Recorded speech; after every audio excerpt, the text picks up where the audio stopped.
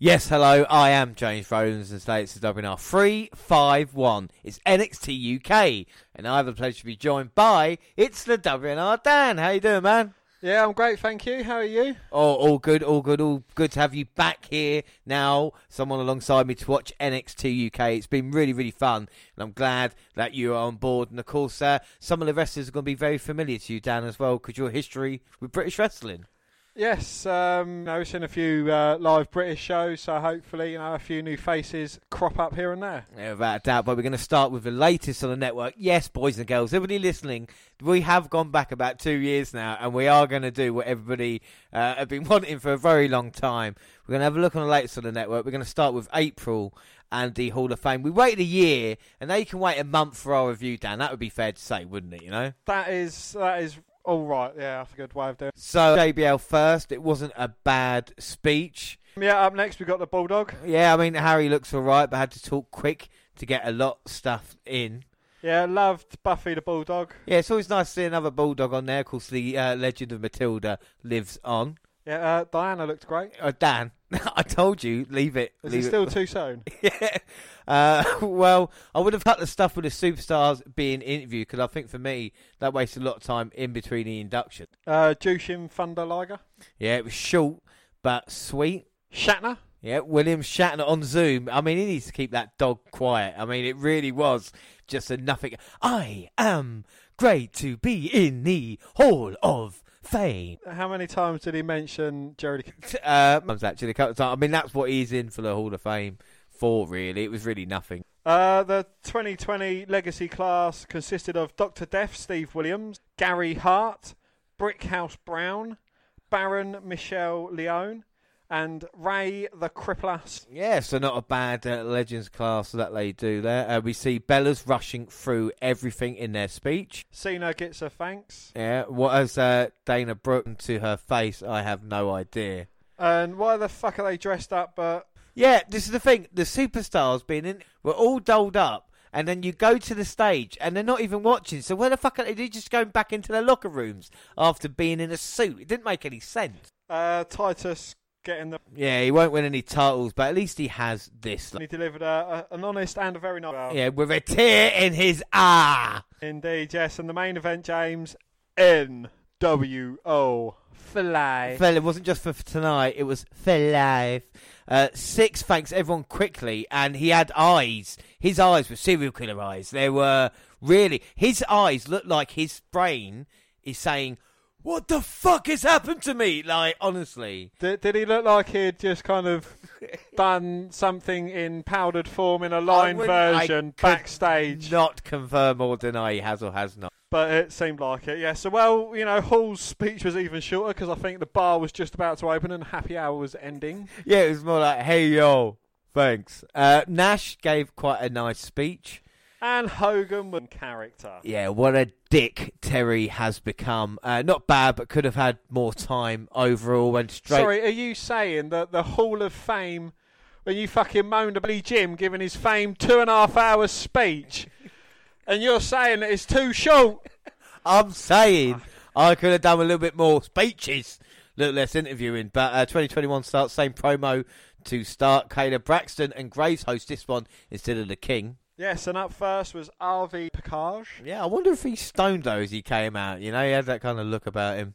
I think people didn't understand him. Well, he said they tried to change him. A slow start, but a nice speech. Yes, and he says when on top rope, looking at the crowd, it's the best high he should know, which again was very, very funny. The more in Banks. Yeah, that's a really, really nice story. Big E's very funny. Unfortunately, Mella is not. Yes, but Molly Holly. And this was a great speech. Mighty went ahead and made a joke about being more legendary. She listed off several people who had a direct-handed trainer before she thanked the W Universe for embracing her at a time when women was not as popular in pro wrestling. Her speech with smile never left her face when nobody... It seemed like it blew a lot to her as well, throughout all her career and that, the ups and downs, and as she said, getting her head shaved that thoroughly deserves. Yeah, and I think without a doubt we're going to see one Holly in the Hall of Fame, and it ain't going to be Bob, it's going to be Molly, but she took time to thank the W crew, listed off several names of people who'd never been mentioned in normal circumstances. This is how great the woman is. She took the time to acknowledge all the unsung heroes who impacted her life in a positive way. Yes, and the Prophets and the Mysterios were... Yeah, I don't know fucking why. And up next, the Great Khali.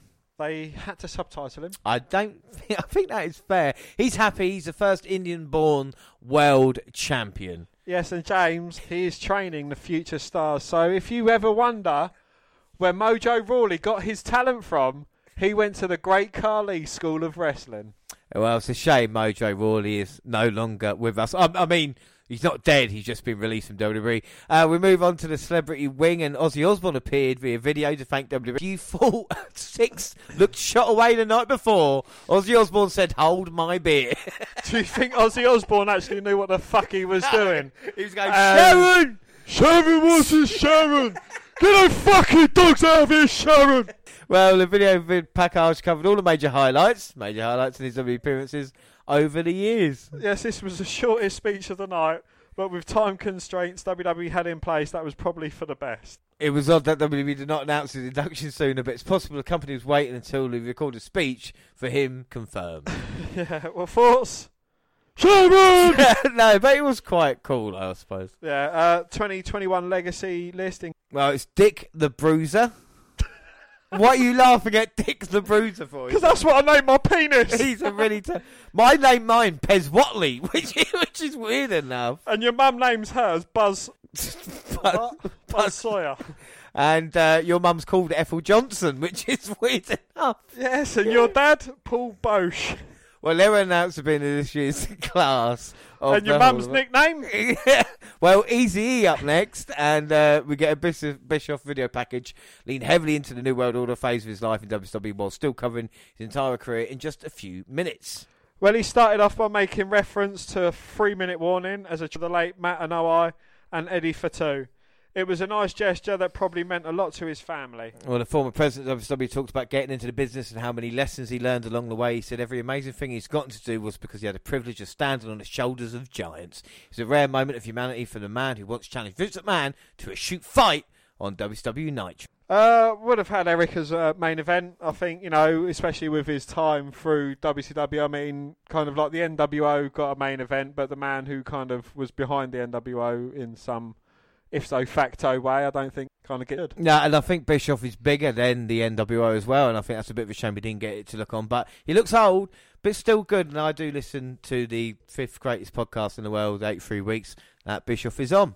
Indeed, yes. Seth, Owens and Corbin was all in. And then we get the 2021 Warrior Award, was given to long-time WWE employee Rich Herring. He began his career under Vincent J. McMahon over 50 years ago, and has continued to work for the company on a corporate level. This was actually... Yes, lovely wig. Yeah, I mean, there's no doubt about... I'm sorry. That is a syrup. Yeah, he is. Edge and Bayley then interviewed. Yes, Edge is friends with Kane, and he deserves it. And Bayley's brother's favourite wrestler, well, it's Kane! Yes, and the video for Kane's Hall of Fame induction somehow managed to cover most of the big moments in his career, of which there were many. Well, Glenn Jacobs came out with his Kane mask in a podium. He joked about how his mum once brought a sign to a show that said, "I raised Kane." He said his mum forget his time he's missed with his wife and kids, but he said his wife has always been his best tag team partner. I disagree. I think it's The Undertaker. Indeed. Well, I think it's Daniel Bryan, but we won't go into that too much. But the Big Red Monster thanked everyone on the crew and in the production team for always making him look better than he was, and all of the wrestlers he has ever worked with. Well, this was eloquent and real. Kane had an amazing career, and seeing what his own induction was satisfying. He apologised for setting Jim Ross on fire, spoke fondly about Paul Bearer and The Undertaker. He set off his pyro one more time to end show. I thought that was absolutely brilliant. Yeah, Kane certainly deserves to be in the Hall of Fame. The man is an absolute legend. It's Kane! It's Kane! Well, up next, we've got Foley versus Edge at WWE Untold, and such a banger. And I actually watched the match from WrestleMania 22 before we went on to watch the documentary. Stuff going on here. Yeah, and in true Mick Foley kind of style, he wanted a Mania moment. Yeah, I mean, at that point, you could say he didn't actually have one, I mean, that would maybe be fair to say for Mick Foley. Yeah, certainly not a Mania moment, no. Well, he's called the King of the Death Match, and Edge was at WrestleMania 6, looking on. Yeah, both friends. They are off both, screen, very good friends. Obviously, been both in the business a long time. Both kind of had that hardcore influence on their career, especially with Edge's early on. We see the feud for this built after Edge lost the World Championship, which Mick refereed, and Edge cost him. Yeah, he told Nick that he loved him. Yeah, and their moment was achieved. This is awesome. It's great backstage stuff as well. We see Mick's wife more concerned with Edge. I mean, the match itself was awesome. We see Edge going through the table on fire, and Edge can't help but have his face burn, and you see, burn up. And then the first thing he says when he's on the ground, Mick Foley turns to him and goes, "I love you, Edge," and Edge says, "I love you back." And that kind of connection. And they knew, Mick Foley said he was there, he smelt fire, he's bloody, he's beaten, and he just knew he had the great Mania match. What were your thoughts? Because, like I said, rewatching that, with the table on fire and the drawing pins, and a lot of people look at maybe the Randy Orton match. That Edge match, was that a point where they go, we can't go any further than that on WWE television now? I think, again, that is a lot of Edge saying thank you to Mick Foley as well. I think in his career, is kind of Mick Foley is a legend of the business you can do in a ring. And to kind of, him elevating superstars in that retrospect as well. So and it's weird how it continues on. We see on an Edge Chronicle as well. So likeable since the Rumble did, and with everything, kind of really nice stuff. But teaching the younger guys now kind of what they're doing. We had Jericho on the Austin podcast that we covered, of course, in our last episode. We've had some WWE Day Offs, Sheamus and Miz. Miz at Elimination Chamber, Sheamus at Fastlane getting ready for their matches against Drew McIntyre, weirdly enough. Not bad stuff. And then the WWE24 Miz. And John Cena recommended this, so why shouldn't we watch it? Does the Miz, before we start, deserve more respect in your eyes, Dan? Because you've always been a little bit funny. I think... for kind of someone who's been through the bit, he has got great character mannerisms. You can't help but when he's a heel. But, I've never been his biggest fan, as, you have a podcast where he's his greatest fan. But I think he does deserve a bit more credit to what he's done. He's kind of, his time as champion is transitional a couple of times. He kind of cashes in his Money in the Bank and then loses it. Almost. Well, like I said, we're going to get onto it because it's an hour and 80. It's one of the longest ones, but it has been some story, hasn't it? Yeah, he was a reality star at 20. Yeah, with the Real World on MTV, and he grew up though as a WWE fan. There was a few cool clips, and his parents seemed really proud of what they've. Yeah, you remember seeing that John Cena one with the WWE title bout. Well, this is very similar to what we saw with the Miz at his hometown. As of course, got his break on Tough Enough, finishing second to Daniel Puder. Yes, and then on Diva Search, and then the Miz met Maurice. Yeah, so the thing is that Vince McMahon saw the Miz and said, "I see you more as a presenter. I want you to do the Diva Search." And he says, well, he didn't really want to do it, but to meet your wife, not a bad fucking chance meeting there, really, is there, No, it's kind of like, one of them deaths to see like that. Well, his first live appearance was a botch. He came out to do Diva Search. He had the number written on his wrist, and he actually looked at it. Shawn Michaels mocked him the previous week. He'd mucked up the segment, went backstage, and Vince said to him, what you got to do is learn bullet points. That's what you've got to do if you want to get it done. Yeah, he also had a bad first impression. Yeah, well, he was eating chicken over someone's bag, and someone came over and said, "You're dropping chicken on my bag." And he said, No, sorry, man, I didn't mean to. I'm just eating chicken. Apparently, then came in and said, if you're fucking eating chicken over some bag, disrespecting it, get out of the locker room. And not only kicked out the locker room, but for 7 months, going into toilets, and you got kids going, I think the missus in there getting changed because he had to. He said it was humiliating, but it built. I mean, that's an incredible thing to happen in a professional company. I think it is, and it kind of, again, some people will go, oh, it's bullying, but it's not. It's kind of teaching respect.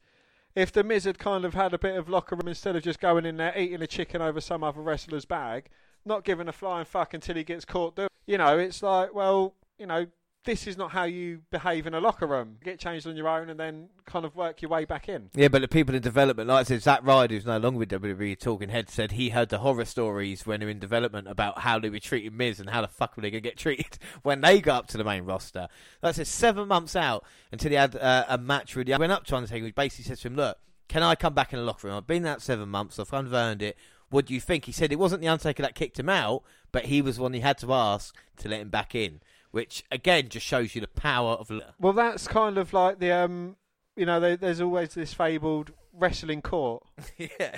And, it's been mentioned on podcasts and that, and there is a thing, there is a hierarchy in the backstages of WWE. And if you've got to go to the boss to kind of say, look, can I come back in? 7 months I've been changing in them toilets. And, yeah.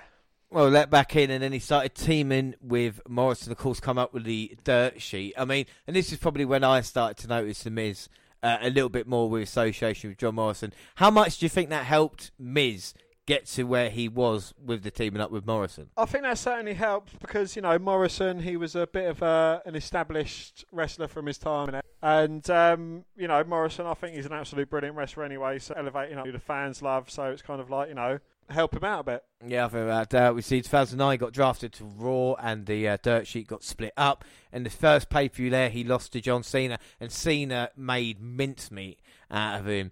For me personally, I remember after he was fired in the storyline and returned, and he had the short pants that he's kind of got now, and that kind of look, and that was where from that point he kind of moved up. He said he got a lot of red carpet opportunities, and he said to him, I'll do all your media days. And they go, what? No one ever wants to do it. He goes, I want to learn, be on the microphone, do all his duties. He then said promo class hosted by Vince McMahon. Wouldn't you love to be in a... You see McIntyre, you see people like Sheamus, you see all these guys, and Vince is saying this is how you do a promo. I mean, come on. Well, yeah, again, I think it was on the Drew McIntyre Broken Skull session, and he's kind of saying about the promo class with Vince McMahon and that, it's kind of like a rare opportunity. McIntyre was like, yeah, I'm in. And, one of them is, I think it was like saying about you got to have a strong finish. And he pretended to throw a bottle of water at Vince McMahon. Vince flinched, and Vince never flinches. And, McMahon, fair play. Well, in the one that Miz talks about, he was used last in the promo class. And he came up and he basically gave a dig to everybody about how he's the best promo there, how he deserves the opportunity, how he's fought through it. And he finished it, and Vince McMahon went up to him and said, that's why I said you can go last, so you can knock out the park. He then said, go on to Raw and just do the promo you've just done now. And then from that, The Miz went on Raw, did that promo, and it kind of, like you said, moved on. United States title opportunity, Money in the Bank winner as well. And then cashing in on the WNRDan. You're still not over that, are you? Go fuck yourself. Well, he said a lot of people were against him. A lot of people were against him being the main event, about being a champion. Not only JBL, because we hear JBL saying how much he hated him in commentary, but someone like CM Punk, who said he should have main evented that WrestleMania against John Cena and not The Miz. And The Miz said, but he's worked hard for his opportunities. I've always kind of backed Punk, but after seeing this, I can see where The Miz is coming from. What's The Miz done wrong? All he does is he's worked hard, he's had the adversity, he's had his moment. Should that be discredited? I still think it was kind of Punk should have been in that moment, but, I think this is two of the similar kind of entitled personalities. So, they're both going to have exactly the same argument again. Yeah, and then we've seen The Miz with a lot of people by his side. First up, Alex Riley, who apparently wasn't liked by John Cena for looking too much like him. Of course, main eventing with John Cena. We see the concussion where Miz hits the back of his head during the match. Did The Rock overshadow him, do you reckon, as coming back as the host of it? I think so, yeah. I think The Rock, it was a huge, strong personality to have there. Someone who is going to take a lot of focus as well. I think he come out with a blowtorch and set light to it. No, that was 32 he did that. Oh, was it Alpha? Yeah, with this one, he just came out as a host, rock bottom John Cena, Miz got the call.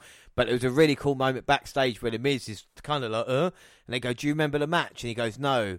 And I think Maurice says he worked so hard to get WrestleMania main event and not remember it. No. The Rock then come up to him and goes, you're such a bad motherfucker. He's like, what? He goes, you finished that match with an injury. Well done. I've got respect for you. Same with John Cena, same with Vince McMahon. And you're thinking at that point, The Miz, you're going, wow, And even when he first cashed in the title on Orton, he came back. You got Triple H giving him a handshake, Mr. McMahon there. And you see what happens later on when he gets his another title. Awesome Truth with R-Truth, and then becoming a movie star, of course, with the Marine. Again, R-Truth teaming up. Damien Sandow doing all that kind of thing, Mizdow, and then Maurice, of course. And I think Maurice was the thing that kind of ticked The Miz into place. You talk about two heels working well with each other. IC champion 8 times. Talking smack as well. Dan, we watched this on the podcast, Talking Smack. His promo to Bryan was unbelievable. That was probably one of the best kind of shoot work that I think. Yeah. It was great, And then he goes back to reality with Miz and Mrs. And then Money in the Bank again. cash in again. And this time, when he went backstage, last time, a couple of handshakes, where it is. This time, everybody's saying, you deserve that, Miz. Well done. Congratulating from AJ Styles to, Cesaro, to whoever else was backstage. And Miz says he deserves it. Yes, he lost, but he had a match with Bad Bunny, and he was so happy that they stole the show at WrestleMania as well. This was great stuff. For me, he's a first ballot Hall of Fame. Look at that journey. If it was anybody but The Miz, we'd be going, oh my God, what Hollywood-esque movie. But for some reason, because he doesn't get injured, because he's so consistent, what is the problem with The Miz? There's no doubt after that story, Dan, he's a Hall of Famer. He will be in the Hall of Fame, it's a certainty, but I think it's just where he plays such an arrogant, just don't like the character, which is, I suppose it's good character portrayal from... No, without doubt. Well, I really enjoyed it, so go and check it out. So, two dudes with attitude, and the quick catch-up on how Kevin Nash and Shawn Michaels got into the industry, and a brief look at their careers without leaning too heavily into or completely ignoring the past. It was quite a nice touch. We get a nice look at Nash's early life, basketball to WCW, part of the Master Blasters, basically a rip-off of the Legion of Doom, had just gone to WWF at the time. And then Oz, yes, the great and powerful, into Vinny Vegas as well, as kind of Las Vegas type character for him. But Shawn Michaels wanted Kevin as a bodyguard in WWE. He saw him on TV in WCW and said, I think that can really work for him. He didn't know him, but Shawn says to him he wasn't liked, but Nash said he's got his back regardless, and that basically started the friendship. We see as well, mullets were running wild in 1995. And of course, Diesel coming in and teaming up with Shawn Michaels in the early going, and then the night after Survivor Series 1994, winning the WWE title off of Bob Backlund in about 8 seconds. We see some really great clips there at MSG as well, with the fireworks going off. Backstage, King Kong Bundy congratulated him with the road agent as well. Was a really, really nice touch. 1995 was a bit of a weird year for the WWF flow. Diesel versus Shawn Michaels was for the championship at WrestleMania 11. Main event by LT versus Bam Bam Bigelow. Shawn Michaels then remembered to get great heat for having all the titles in the fall of 95. Diesel was pretty solidly a babyface world champion at the time, with Shawn Michaels next in line, taking on the heels and Yokozuna, the British Bulldog, and Owen Hart. Outside of that, the documentary seems pretty accurate based on other accountings. Michaels admitted that the heat he was more concerned was from the locker room, and he fried off it. And then, of course, the curtain call, which was quite a big incident, and they kind of touched on that when Nash and Hall, of course, leaving for WCW.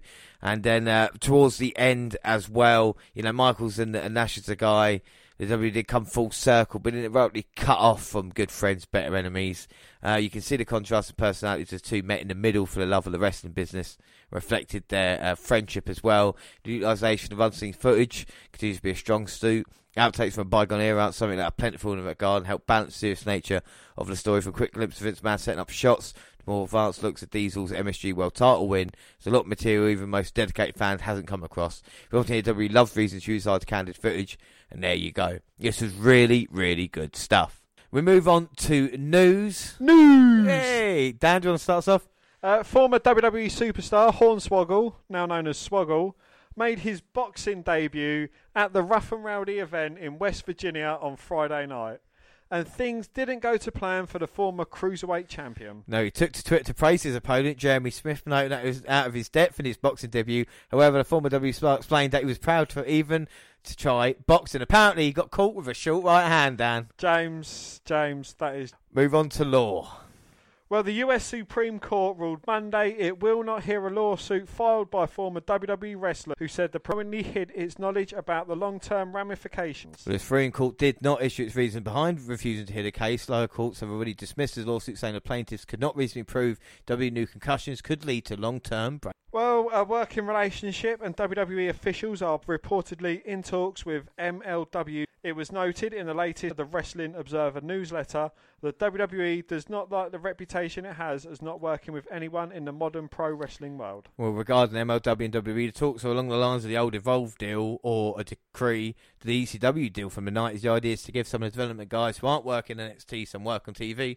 There's also the idea of WWE creating its own Evolve-like group as a weekly streaming show, but this would allow the talents to work on actual TV and get more exposure on Peacock and the network, and also makes it seems that WWE is changing and modernizing odd enough. There's also the idea of alleviating the frustrating talents on the roster and basic, especially with no NXT live event running right now. And it also said that people see AEW having a partnership with NJPW, Impact and AAA, and WWE wants to make it look like they're not set in their old ways and uncooperative. Well, there's no word on if anything will come of the WWE MLW talks or a time frame on, but right now within WWE there is a mentality to work with. Yeah, well, that'll be interesting to see. But now we move on to NXT UK. It's the 15th of April.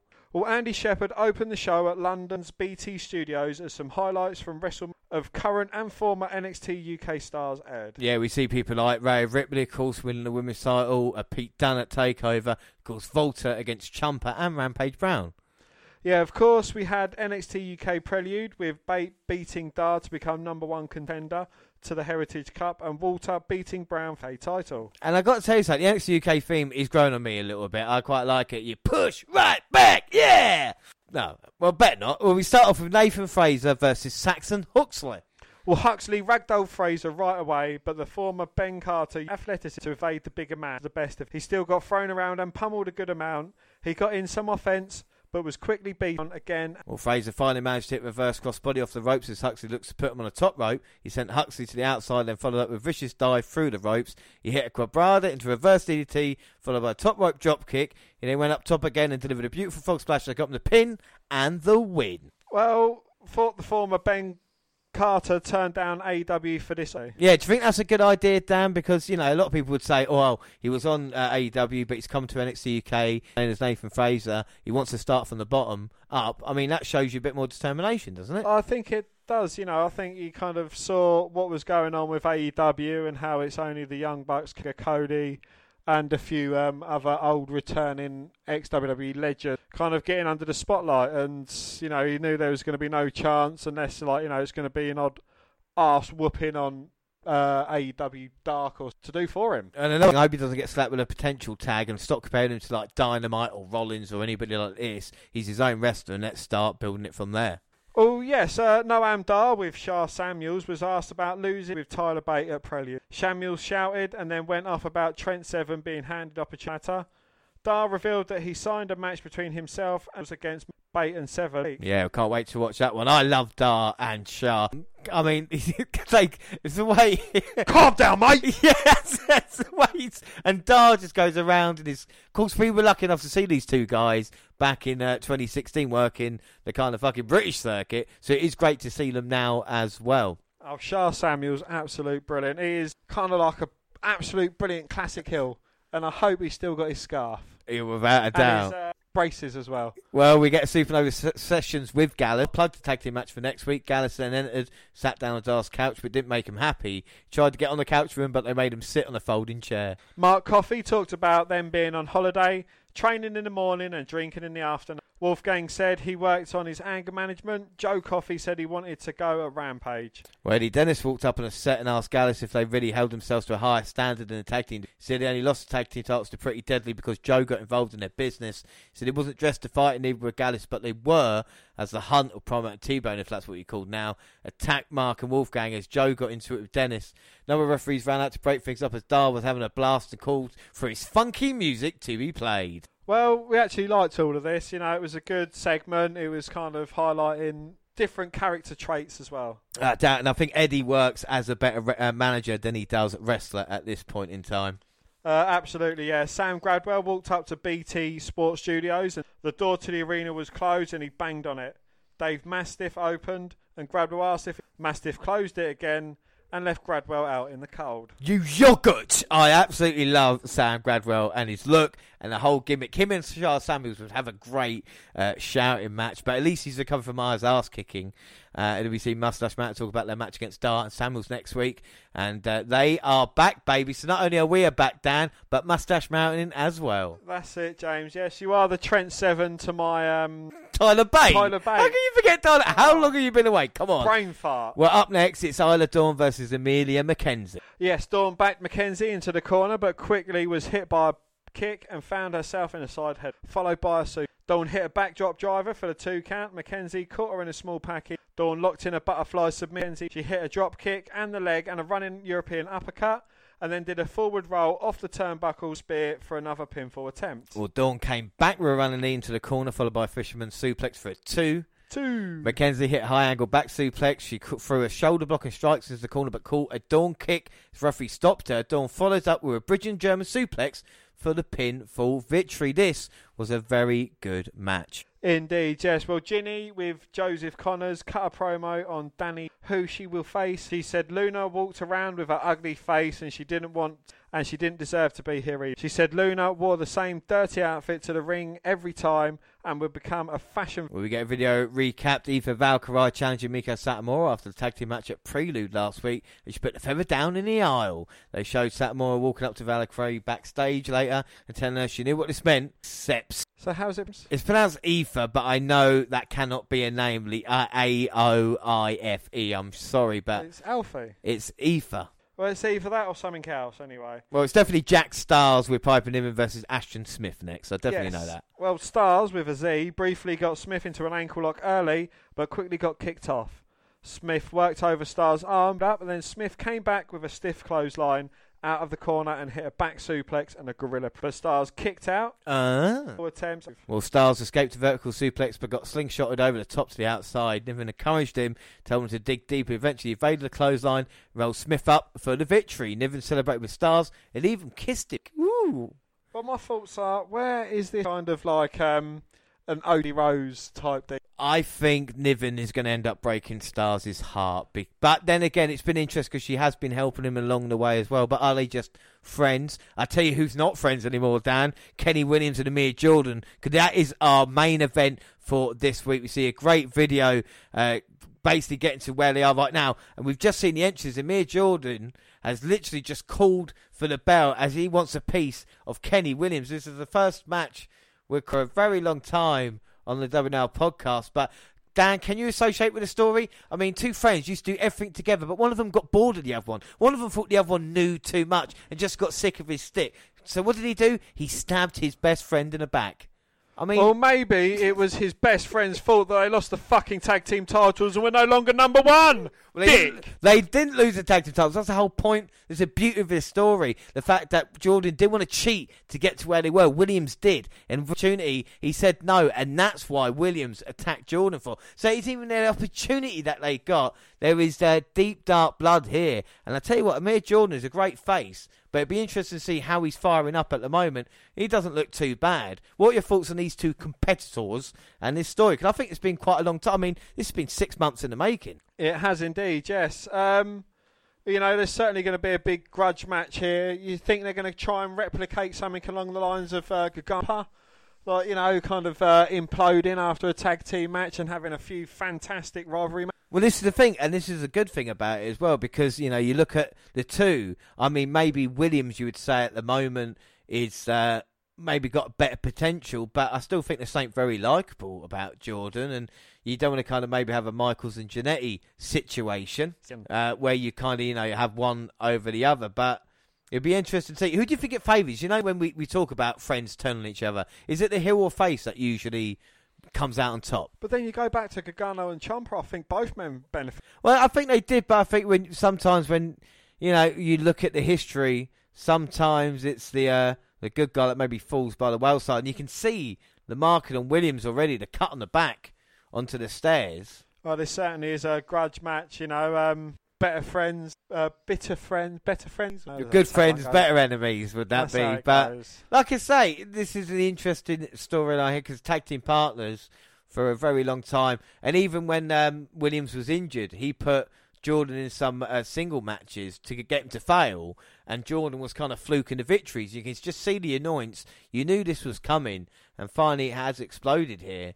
And you can see with the taping on the back, Jordan is not 100% anyway, and he's definitely won't be now sent it to Barry Kay. Yeah, but Williams is happy to get the count out. As I say that, he just starts sliding out of the ring, getting up, and goes to back in. And now taking off the taping of the shoulder, which, I mean, all fair in love and war, isn't it, Dan? You've got to target the injury. That is it indeed, yeah. You know, if you're going to go out there with it taped up, it's like a bullseye on your shoulder. But the thing is, you can see the scar on the back of Williams now as well. Maybe Jordan, if he can get back into it. But he said, you know, talk about how closely they just want to get their hands on each other. So who are you backing in this? And are you backing a bit of revenge for Jordan, or are you backing... I've always got to back the face. I mean, he's just been screwed over, Dan. You know what I mean? His best friend turned his back on him, left him by himself. Well, how do you think Shawn Michaels felt? His best friend jumped through a window. But look at the history of that. And then we look at, tag teams. Are they just destined to be split up in WWE, or should, have gone a little bit longer? Like I said, this is a 6-month storyline. Should they have actually held the titles, like Gargano and Ciampa did, and actually add a little bit more history? I think this is still a good storyline to have on NXT UK. It is a good story. It's something that it's good to see NXT UK can actually finally build on. After they've had some time to get running, they can kind of develop a bit of story. No, I think without doubt, again, I think this is what we're seeing. And it's maybe don't watch NXT UK, but I definitely think it's an hour and a half show crammed into an hour. And I think that's its problem. It could be a 2-hour show with the amount of talent that we've got on here. But I think with the relationship with BT Studios, and how it's going at the moment. But even this one, people might look and go, well, these two guys, is there potential for these two? I'll do the old Dan question. If you're looking at these two guys now, which one has a better chance of success and why? I don't know. I think Williams, I think he's got quite a good look. I like the trainers in the ring. I like all his... He's got kind of like a bit of a funky colour scheme going on. You can see him be a bit of a dickhead heel. You can see him be a pretty boy face, Similar to a young Randy Orton. And he is tight and ripped. But I think baby faces are quite hard to come by. I think a good guy to feel sorry for. And I look at Jordan, and maybe, he's not in the kind of best of shape, but I think that's something I can relate to that. And I think the way he's kind of selling this matchup as well, I think that's sometimes it's easier to be a heel. Would that be fair to say? I think it is easier to be a heel, because you can get away with doing pretty much a face. Everything has got to be clean cut. Even kind of down to your wrestling moves in a match as well, no thumb pokes to the eye, you kind of got to get out of rest holds the power way, or kind of like, the rope break way, as opposed to lulling the hair, taking shortcuts. No, it's even like this now, and the story of it, is can Jordan fight in this? But that's what made Shawn Michaels so special, is that he looked like he was getting his ass kicked, you know what I mean? You felt kind of sorry for him because of the reaction. I say the reaction on the face, you can't really see it now because Williams just got his boot in the back of his neck. But do you know what I mean? That kind of way of trying to get back into it. And Williams just been in complete control at this moment in time. But do you think that's kind of Amir's way? Well, their kind of way of building Amir, say, look, come on, look, this is a facing, cheer for him, chant for him, come on, get behind him, start tapping your feet, start bouncing, clapping, trying to get him back up into this match. I think that, and that's what makes a perfect face as well, when you're able to do that. You kind of get lost in it, you just don't think that's the kind of pattern of each matchup as well, if you're just telling a story. What I like about this match so far is the fact that they've done no technical. There's been, how many moves have we seen? This has been two guys who dislike each other, and it's actually showing, as opposed to them, doing la-di-da technical. Absolutely, yeah, and, it's like, it's not, I haven't done my homework. You've come out with a taped shoulder. Right, I'm going to target that. The thing is, it's not pretty, but it's effective. And these two guys, just show you. The problem is as well, if they start busting out the moves, they're going to know each other so well. Indeed, everything can get reversed, but, it is a good way of showing, look, we have got an aggressive side to us. We can kick the shit out of us. It's not wrestling move, chain move, wrestling move. It's not this, that, and the other. It is throwing haymaker in the corner, using the whole 5 break, doing everything you can to hurt your opponent. Yeah, you can definitely tell it's personal stakes in this match. And that was nice there, like an execution, but couldn't get him down. But what I like to see in these kind of things, when the heel is so cocky and he hits a big move and it's like 1, 2, and he pulls off, yeah. And it's like, you're going to regret that, And I do, that's something that as much of nowadays. Yeah, I would have to completely agree there. Like I said, the heel tendencies and the face tendencies, I think, get a bit lost for people just trying to do cool moves, so to speak. Speaking of cool move, that was lovely there from Jordan off the top. Swanton bomb. And look, I'm not saying he did it on purpose, but he landed fully on Williams' body there as opposed to anywhere else. Now maybe looking to put Williams away. He looks in a bit of trouble here. So what do you think? This has started off as a slobber knock, and now they're kind of like each guy's going for a biggish impact. I think the end is coming now. Both men just trying to put each other away. See Williams with a roll up there, but Jordan knows it. Very innovative pin, but Williams having to kind of twist his body out of that one. Lovely step up insect lariat. Well, it wasn't bad by Williams. I mean, how would you compare it to Dean Ambrose there, the clothesline? No, you can't. Sorry, nah, you can't. Just when I thought. Well, both men down. Referee counts. Looks a bit like Fabian Knight. Not Fabian Knight, sorry, Marcel Barthel. And now Williams and Jordan just look at each other on the canvas. Kick to the chest. There's definitely bad blood here now as the forearm strikes. Williams going low. Huge uppercut. Just working that body as well. Then the palm to finish Jordan. Jordan going for the big boot, getting caught. The face plant. One. No. And that was really nice by Jordan there. Get the shoulder up at the last second. Looks like to be a goner then. Can you be a heel with a penguin tattooed on? He's got a lot of work to do, but he calls himself the scum of the earth, and now he's looking to undo the top turnbuckle and the old Healy top turnbuckle move. Well, that is a good one. Distract the ref. Goes to the other corner, but Jordan catches him. 2. Near 2 now, the referee. Oh, and that was clever there. They went close to the referee. Looked like we'd blow him, but Jordan had it covered. Met him with the super kick, but couldn't keep him down. Wow, that was a very good. I'm very impressed with kind of evading it. Well, heels will be heels, and I guess the face outsmarted him then. But Jordan now struggling to get up on that second turnbuckle. It's been exposed. Oh, Jordan's shoulder gets thrown straight into the turnbuckle pad. Williams kind of covers his tracks, plants Jordan face first into the mat. 2, 3. Oh, well, underhanded tactics there from Kenny Williams, but he beats his former friend. Dan, what were your thoughts on that matchup? I thought it was actually quite good between the two. They was telling a very good story. I think there'd be a bit more between these two guys down the line. Kind of like a grudge match for Jordan, hoping to get some retribution. I doubt, but good stuff there, and it shows you when two people actually don't like each other. We move on to our next episode, 22nd of April. Andy Shepherd and Nigel McGuinness. Welcome fans for NXT UK. We kick things off. What could be a wild brawl? It's Joe Coffey versus Eddie Dennis. Well, both men go straight for a collar and elbow tie-up. Eddie Dennis pushes Coffey towards the ropes. Coffey then shoves Dennis off him. Their match then spills to the outside. Coffey decks Dennis with a hard right before sending him back into. He continues his dominance. Dennis then counters with a strong judo throw. He then holds Coffey down with a tightly gripped front face lock and then looks for the first cover of the match. Joe Coffey kicks out. Oh. And then Coffey tosses Dennis halfway. Well, then Dennis hoists Coffey up in a crucifix position. Nigel McGuinness calls Dennis slam a splash 7 bridge. Can Dennis capitalise on a closer slam? No. Coffey stays alive. He then traps Dennis with a Boston Crab submission. Ties the T-Bone and Primate climb off the apron to trap Coffey while he has Dennis tied up. Gallus boys run out to even the odds. T-Bar and Primate smash both members of Gallus towards the opposite guardrails.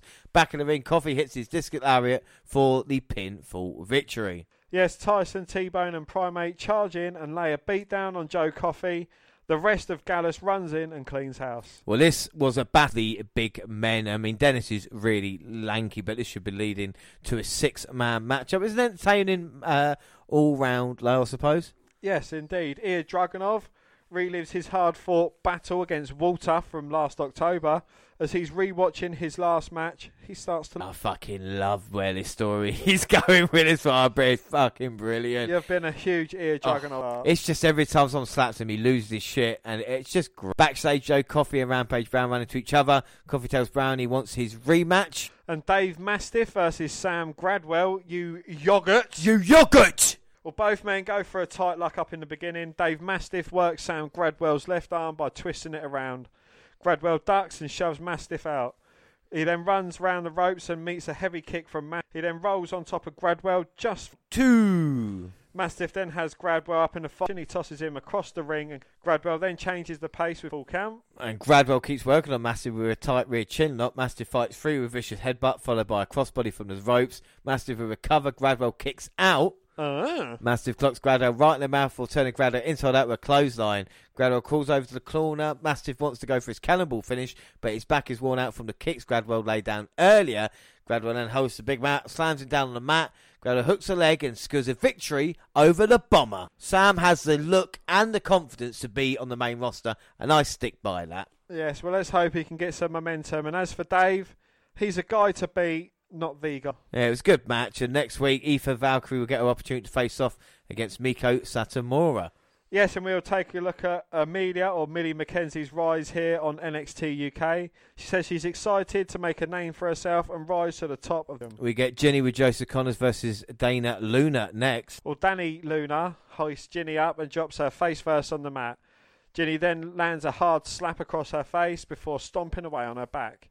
Danny then returns the favour with a slap of her. He stretches out Danny with a high octopus. Danny then takes Ginny's foot off her neck but leaves herself wide open. Ginny locks up Danny up in the same position. Danny breaks free with a nice slam. He hoists Ginny up with 2 deadlift suplexes, followed by a brainbuster for just a... Well, Danny hoists Ginny up the firewoman's position. Ginny fights through with a few elbow strikes to the side of the head. Joseph Connors climbs up to the apron to distract Danny. Ginny rocks Danny with a kick to the leg, a rolling kick. Ginny slacks Danny up and wins the matchup. Well, after the match, Ginny continues her attack on Danny while Joseph Connors taunts Flash Webster Morgan and Mandrews run out and come to Danny's aid. They help train her though. Oh, that's cool. Both women impressed me. This was a solidly worked match. Enjoyable stuff, but as long as Kayla Ray's heel, Ginny... Well, Sid Scala will grant Amir Jordan and Kelly Williams another match. However, there are big stakes for this rematch. The loser has to leave UK. Wow, so that is huge. Loser leaves town. Next week, Rohan Raja will make his in-ring debut. He's British-born, Australian-raised, Canadian-trained. His first match will be against Tierman. Well, who had just debuted himself. Following the break, Tioman says he's laser-focused to take out Raja in... Yeah, and now the main event, Mustache Mountain, Tyler Bate and Trent Seven versus Noam Dar and Shah Samuels with Dar and Bate to start. What's it like seeing Mustache Mountain make their entrance low down? It's great. And what are your thoughts on Shah Samuels? Absolutely brilliant. And seeing Shah Samuels in there with his braces on... Absolutely. Are these 4 the best in NXT UK or just wrestling, or where would you put them on a list if you were showing these 4 guys off? Well, certainly they are at the top of British wrestling. You know, without a doubt, they are up there. They are very, very high in NXT, and you know they're high up in wrestling overall. You know, especially Mustache Man, Shah Samuels, absolute character work with him, and Noam Dar. You know, well.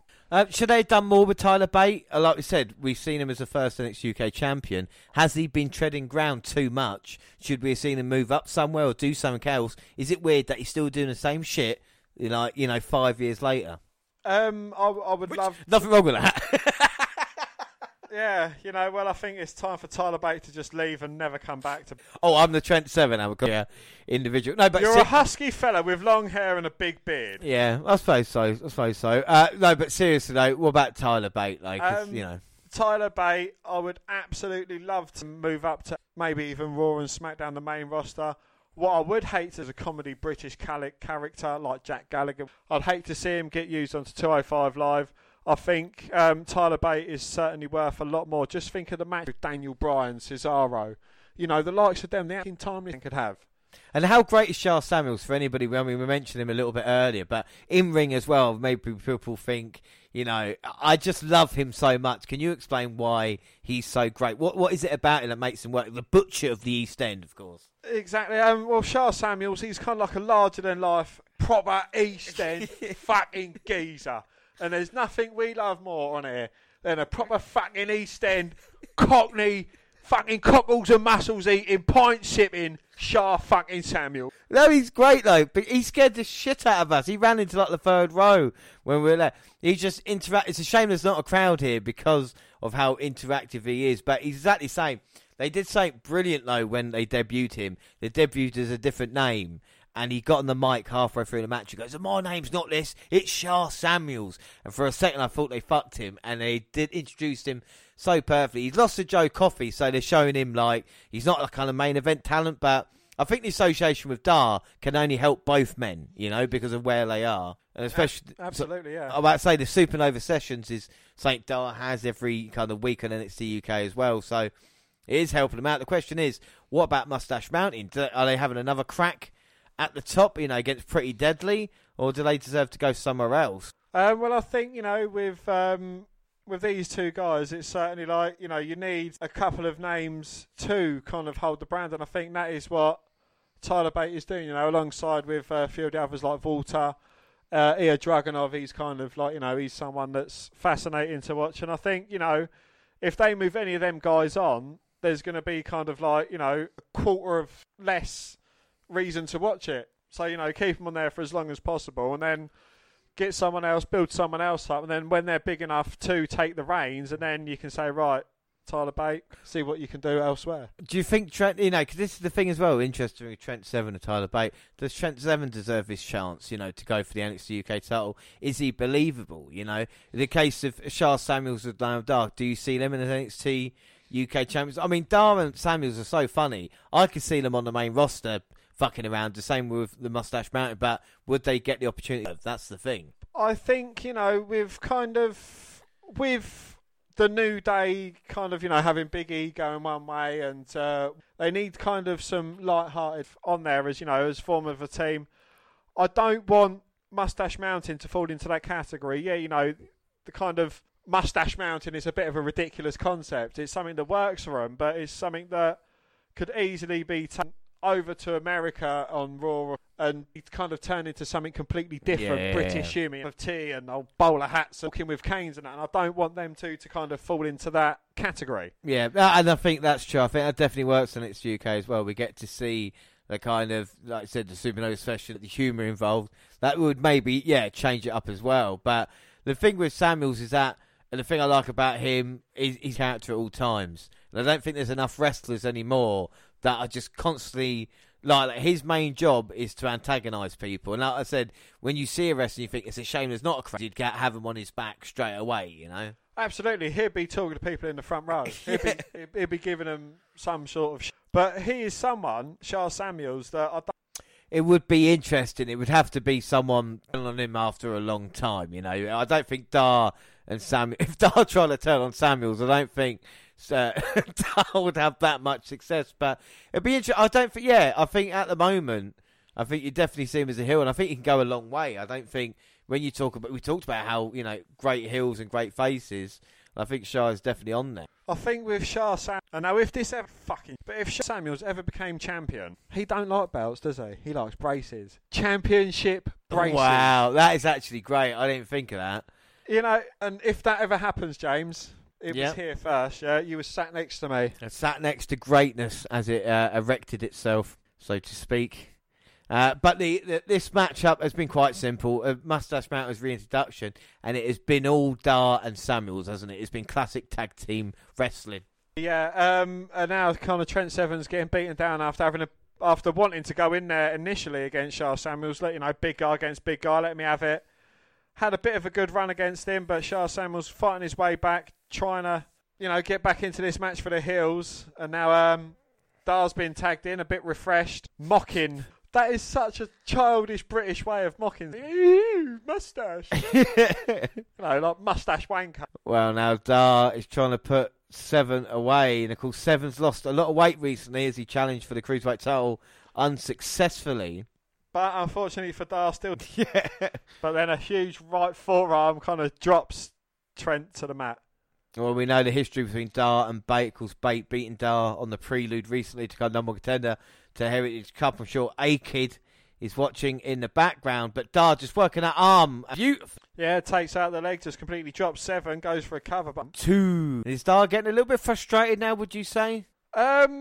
I think he is, I think it's one over and done with. Sick of being on the treading water. He wants to make waves, and I think Corner going to benefit greatly from having a... I agree with that. You can see that Samuels is much more business. Going to definitely cut the ring off as well as Trent tries to go there. Well, an absolute, again, a brilliant technician of the ring, someone who he was acting cocky.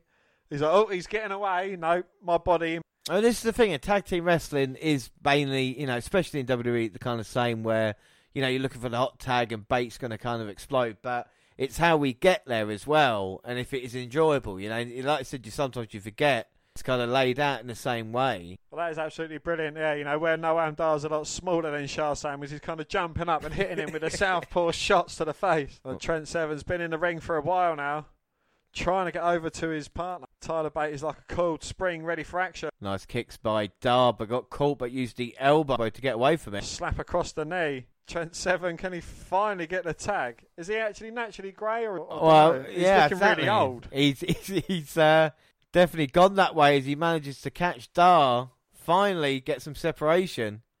But he's a long way from home at the moment. Tyler Bate itching to get in there. Tyler Bate. Are we just about to? Seven just trying to get away. Misses the insecurity though. And Dar catches him German, but gets caught with an elbow. Seven turns it around. A snap. Double underhook suplex. And here comes Tyler Bate. He gets a tag. The matchup I wanted to see. Huge uppercut from Bate. Well, Bate's on fire, babies. The Irish Whips. Are we going to see it? Shot in the corner. I want to see it.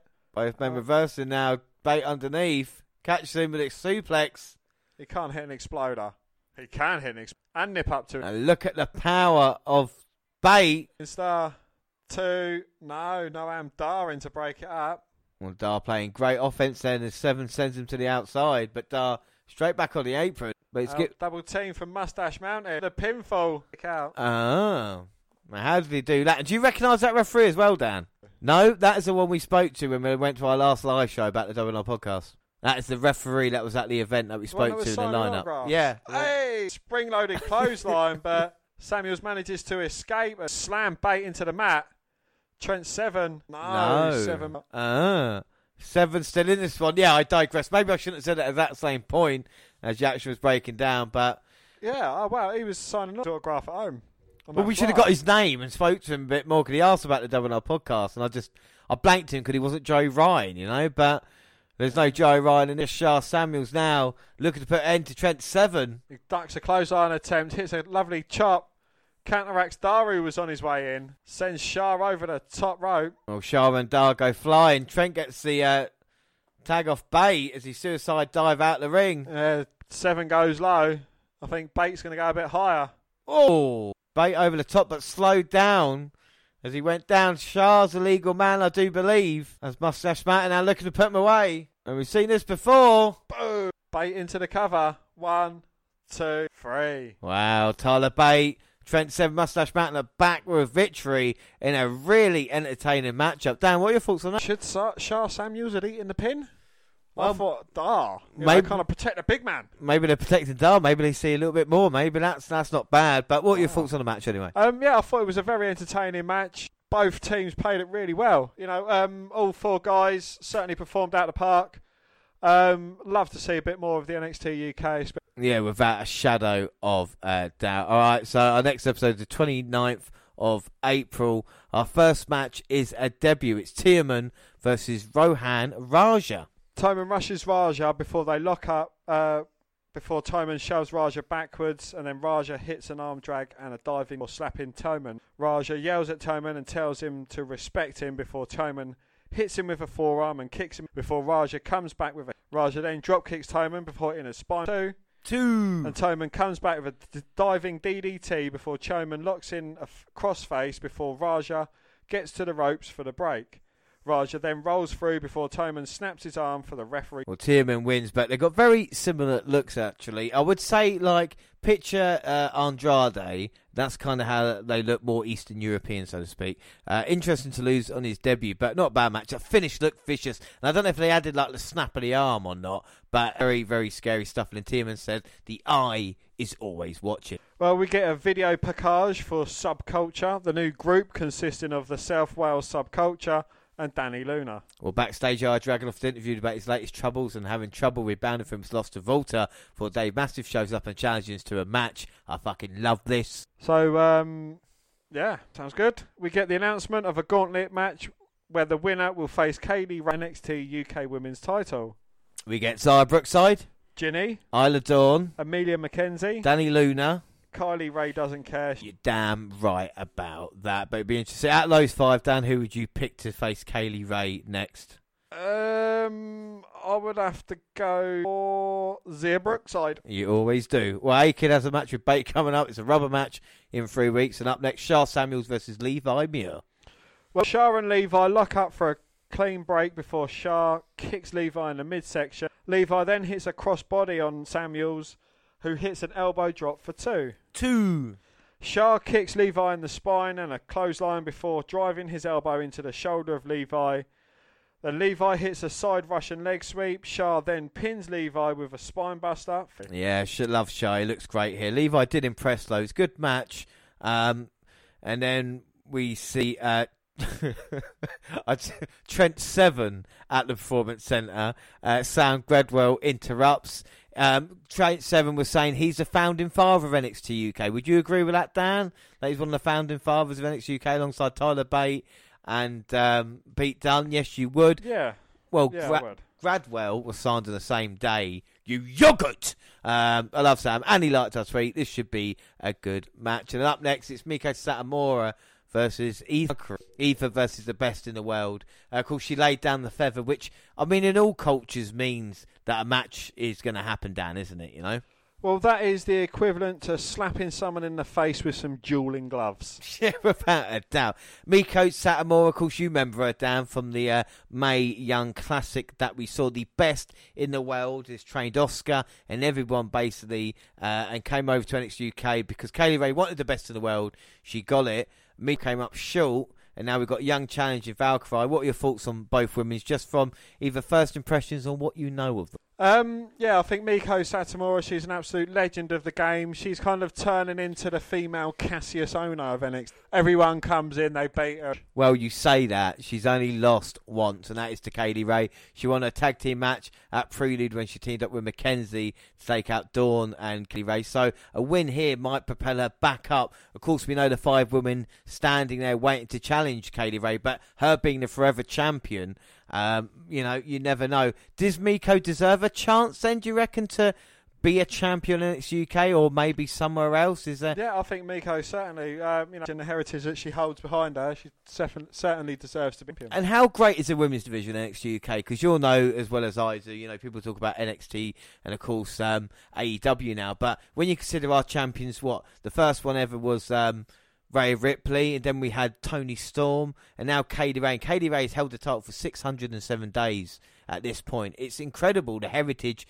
that we've created in our championships. Yeah, absolutely. And there is so much more, like, you know, the women, Miko Satomura, Mackenzie, Piper. There's so much more talent about there as well. You know, you've got Rachel. She's in Impact Wrestling sorry, now, not yeah. Rachel Ellering. Who's that other? The other one who's...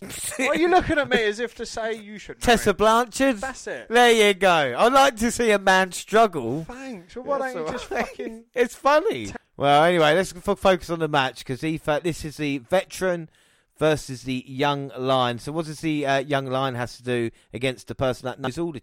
Well, she has to come up with kind of something unique, something that Satomura would never have seen before. Something, you know, kind of pull something out of the top drawer.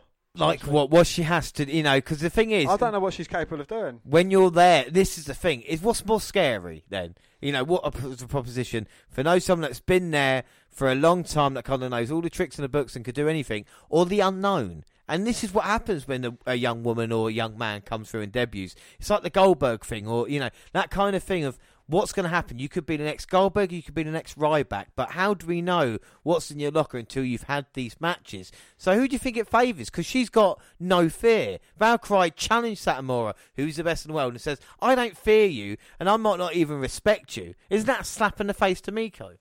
Well, no, because Miko Satomura, I'm sure throughout she's had a lot of challenges come up. You know, I'm better than you, or place on the spot, and have it. And like you said, Satomura's not...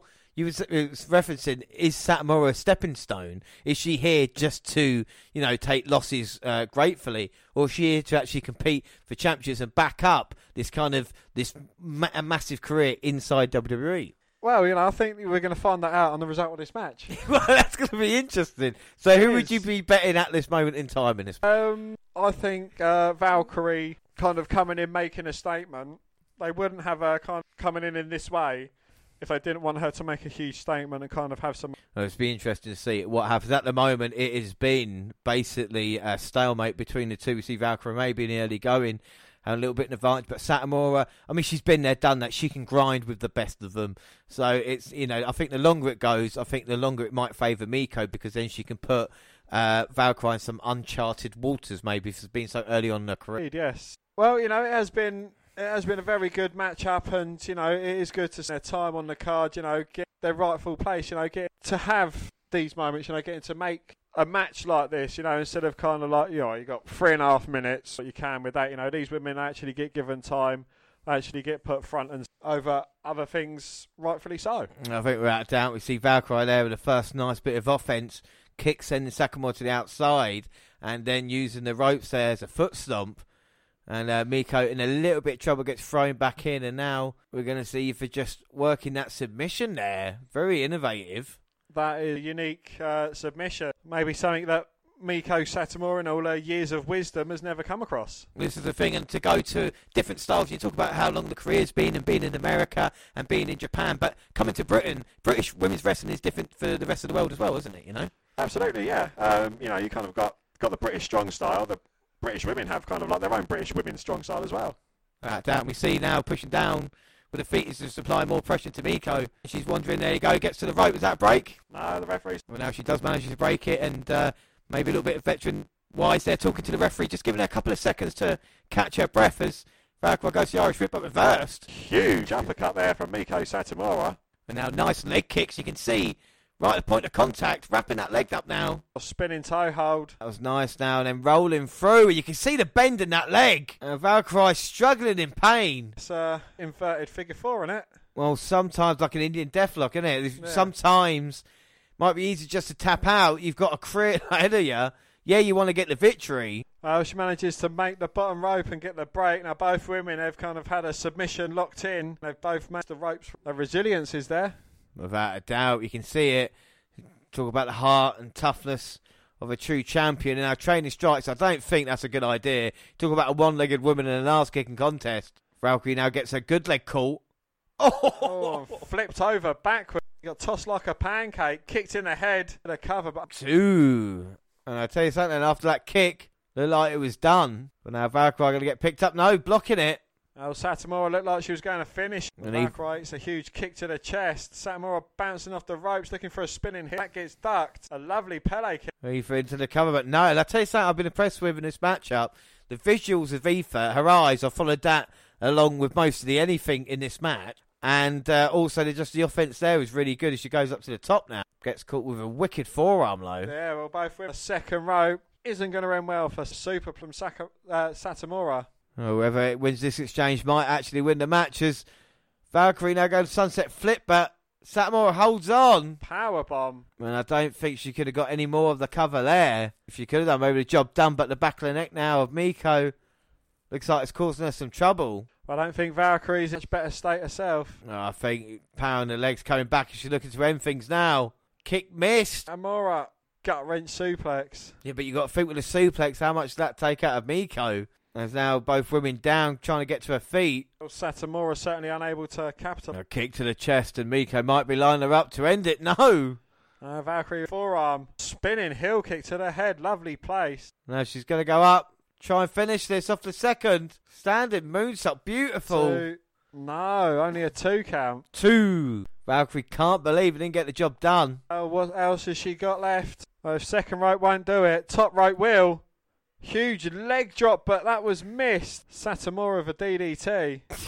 Handspring knee to the back of the head. Wow. But Valkyrie somehow looking on.